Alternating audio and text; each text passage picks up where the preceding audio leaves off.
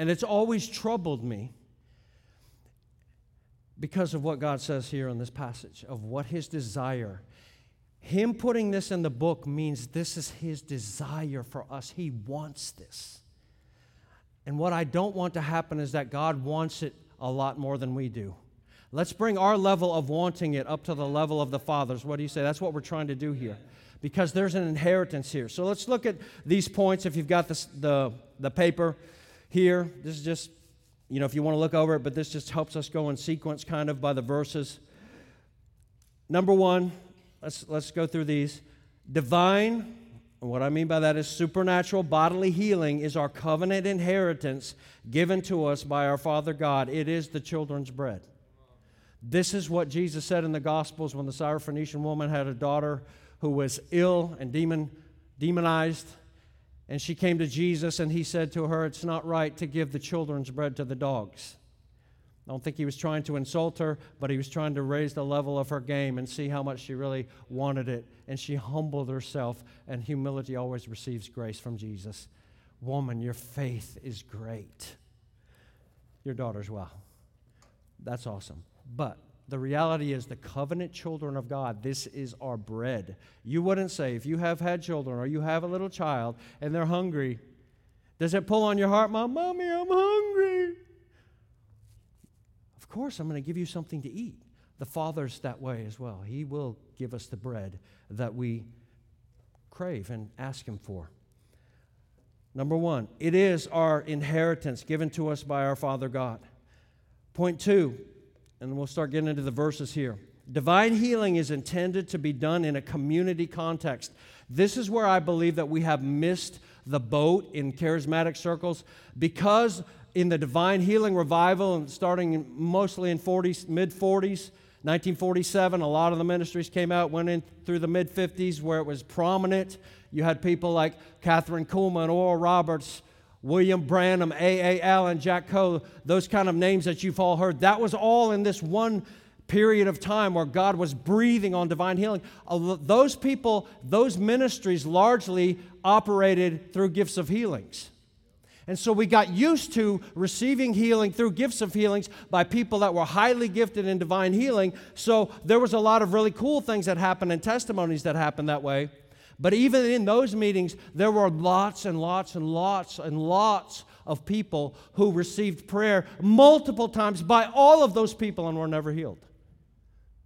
Because divine healing is a gift in that regard, and it's by the sovereignty of the Holy Spirit as He wills. This is not. This is just asking our Father for our bread and for our inheritance that He's laid out there. And He says, all you have to do is to pray the prayer of faith, and I'm going to give it to you. I'm going to do it. There's a difference there. We have based, in my view, we've based our theology even to this day of receiving healing from God based on gifts of healing. So that's why it's so sporadic and we don't see it consistently. And I feel like that's a tragedy, and we're giving up. We're leaving on the table our inheritance from the Father. How's it supposed to work? It's not from one guy coming up here who's exceedingly gifted in healing and laying hands on everybody's head. That is the primary way. That's a beautiful thing, and I'm not discounting that, and I'm not saying that shouldn't be in the church, and we don't want more of it, but I'm saying this is not talking about that. This is a community affair where the community of God's people are gathering together and saying, Father, we're your children. This is your inheritance. We pray together in faith, trusting in the Lord, and He does it. He said, I'll do it. That's a different thing. So I'm saying, watch the community language that's in here. This is not just the A.A. Allen or the Jack Coe or the William Branham praying for people. This is the community of God's people. You notice in verse 16, the one another's. Pray for one another, that you may be healed. The one another language is community code in the New Testament. 70, 80, 90 times one another is used to tell us how to interact with each other. It's community language. That's really important. So again, number two, divine healing is intended to be done in a community context. Notice verse 14. Is anyone among you sick? Anyone among who? Among your community. Is anyone among your community sick? Let him call for the elders. Who are the elders? They're the leaders in the community. Let him call for the elders. This is all community language. Verse 16 again, pray for one another, confess your sins to one another. All of those phrases are language of community, not of somebody that's specially gifted with gifts of healings. Follow where I'm going? Okay, so in a community context, this is important. God has so ordained the community that when we gather together and pray for one another with the prayer of faith, and we'll talk about that in just a second, that He's going to answer and respond. Look at number 3. Divine healing should be expected as a normal and consistent working of God in our midst. Notice the language of verse 15. The prayer of faith will heal the sick. Not might, not occasionally, not 1 out of 100, not 1 out of 1,000. I went to Rhema Bible Training Center. Kenneth Hagin operated in gifts of healings.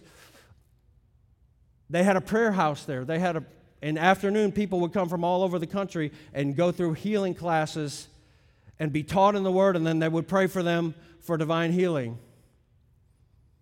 During my 2 years there, I heard of very few people that actually received healing. Why is that? Because I believe, at least one of the things that we've missed in this whole picture is we want to rely on somebody that's got gifts of healing instead of as a community coming together and taking Father up on His offer and saying, here we are. We're all going to gather together. It's not some tremendous person that's tremendously gifted. It's a community thing where we gather together. We take the needs of our brothers and sisters before the Father. We're a loving community and a family. And Father says, yes, yes. Notice the emphatic language here in verse 15. The prayer of faith will heal the sick.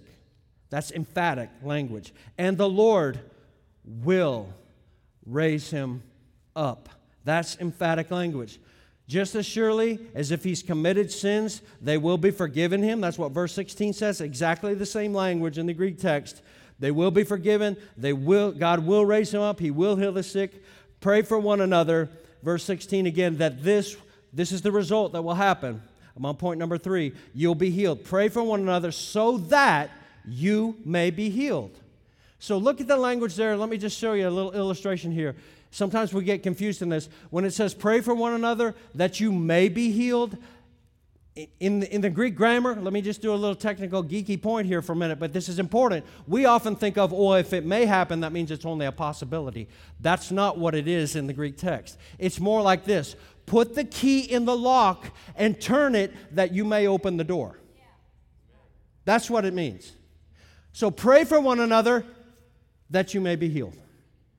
It's not expressing a possibility. It's expressing the course that's going to happen. If you do A, B is going to happen. That's how it comes. That's the force of it. Okay? Number 4. The prayer of faith is a community issue and not just an individual issue. This is important. We're all putting our prayers together. We're all putting our faith together, taking hold of the Father for each other. Verse 16 says, confess your, that's a plural word, your, that's the whole group of you in the community.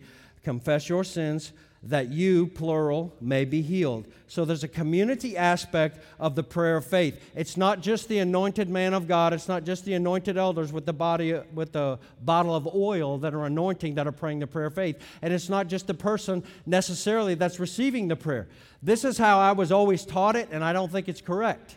That the prayer of faith is either all the weight is on the elders, and if somebody doesn't get healed, it's because the elders didn't have faith, or it's because the person didn't have faith. Usually the person who ministered healing put the weight on the person receiving it. You didn't get healed because you didn't have faith. But I believe in this passage and throughout these verses, the emphasis is not on the individuals, even the individual elders, although we should pray with faith and confidence in the Lord. But the emphasis is on the community. You all pray for one another that you all may be healed. There's an emphasis on the community in this passage that to me we have missed. And I think because of that, we've hindered ourselves in receiving the divine healing. How many would love to see God break in greater amounts of divine healing? Are you sick and tired of praying over and over again for the same people that you love in your heart, and yet God isn't breaking in and doing something and delivering? Are you over that like I am? Okay, we can't make it happen. We know this, right? We're not trying to make something happen. All we're trying to do is take Father at His word, connect with His heart, and say, here we are. Yes, we're going to do this. This is what you told us to do. You didn't tell us to have prayer lines and lay hands on heads. You told us to do this. You didn't tell us to have massive crusades and throw buckets of oil on people. You told us to do this. You didn't tell us to sit in healing houses, healing classes, whatever. I'm not saying any of that's wrong or not helpful, but you told us to do this. Do you not think the Father's saying, why don't you do what I told you? Why don't you just do, if you'll just do what I told you?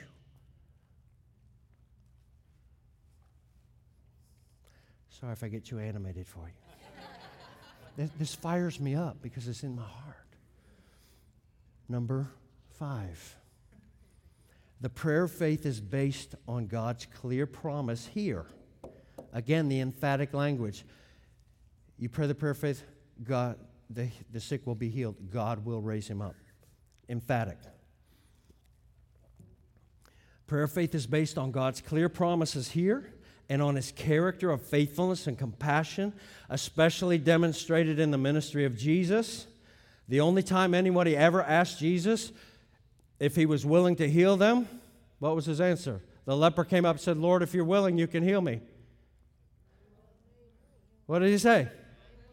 I'm willing, be healed. That settled that's the answer to the question. I'm willing, be healed.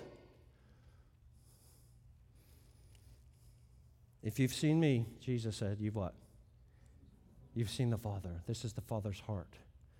Jesus healed everyone that came to Him. I get that He passed by the beggar at the gate temple and all of that. But everyone that approached Him and asked Him, He said, yes, I'm willing. I will. 6. Sometimes, this is where we get into the nitty-gritty of this passage and of where I think sometimes we don't actually fulfill all of it. Sometimes, notice that's in bold and underlined. Sometimes, that's not all the time. Sometimes there is something beneath the surface that needs to be revealed and or repented of prior to the healing taking place. There's verse 15 and 16. If it's conditional, if he has committed sins, they will be forgiven him. Do you see that there can be, sometimes there is a connection with something beneath the surface that keeps the healing from coming to pass. Here's where you can't do it in a prayer line with an anointed person, because they can't go through and find out what's happening in your life. Is there anything in there maybe that's hindering? We're not saying that there is, but as a community, you can do that. You can try to find out, is there anything beneath the surface that is keeping this from happening? Is there anything that you need to repent of? Is there any relationship you need to restore? Is there any thing that you need to give back that you stole? Whatever it is. I know John Lake tells a story. I'm preaching now. John Lake tells a story of a guy who had been in a depression for months, just stayed in his room, had the curtains all closed, wouldn't come out, wouldn't talk to anybody, and Lake went and ministered to him to pray for him. And here's where the prophetic people can come in and help the healing happen. This is why we want you guys here. Thank you for coming. For real. Lake gets a word of knowledge for this guy, and he has a picture. And he says, what's this that I keep getting before my eyes of $5,000?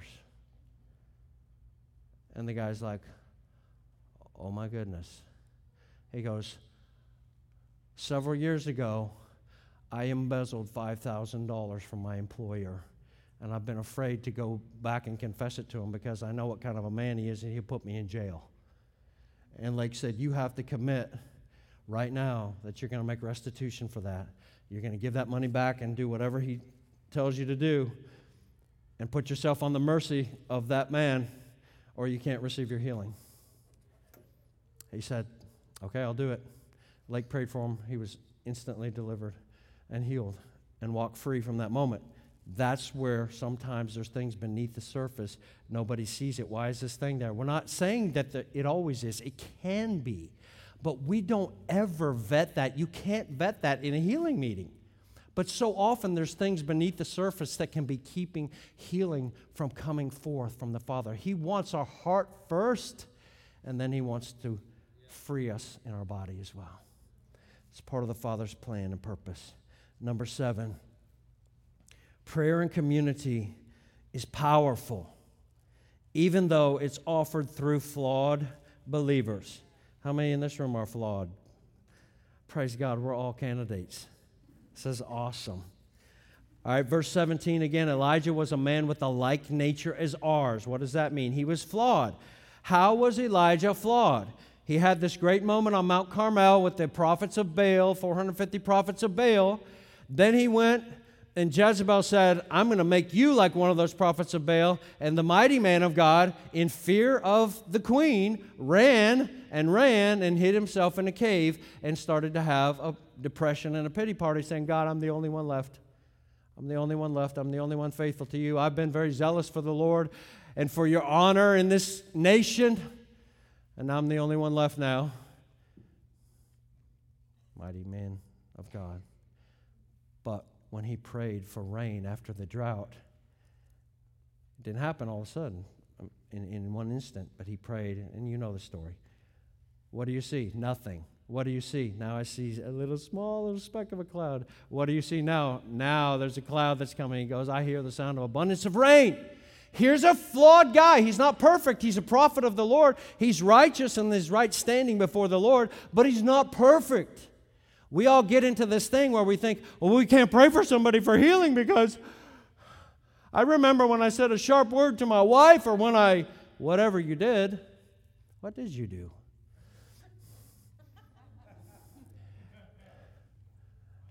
It's not perfect people that can pray prayers that are powerful. It's those who belong to the Lord, to trust in Him, and have confessed their sins. This is where you got a community of people like us that are all flawed. We can all listen to the voice and the chatter of the devil who tells us, remember when you did all that and when you did this and you had that bad thought? No, shut out that chatter. We repent when we've sinned before the Lord. If we confess our sins, He's what? Faithful and just to cleanse us from all unrighteousness. If He cleanses us from all unrighteousness, what's left?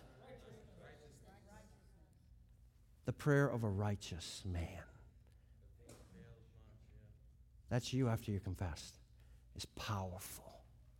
This is a good rendering of the Greek text. The fervent prayer of a righteous man is very powerful in its working.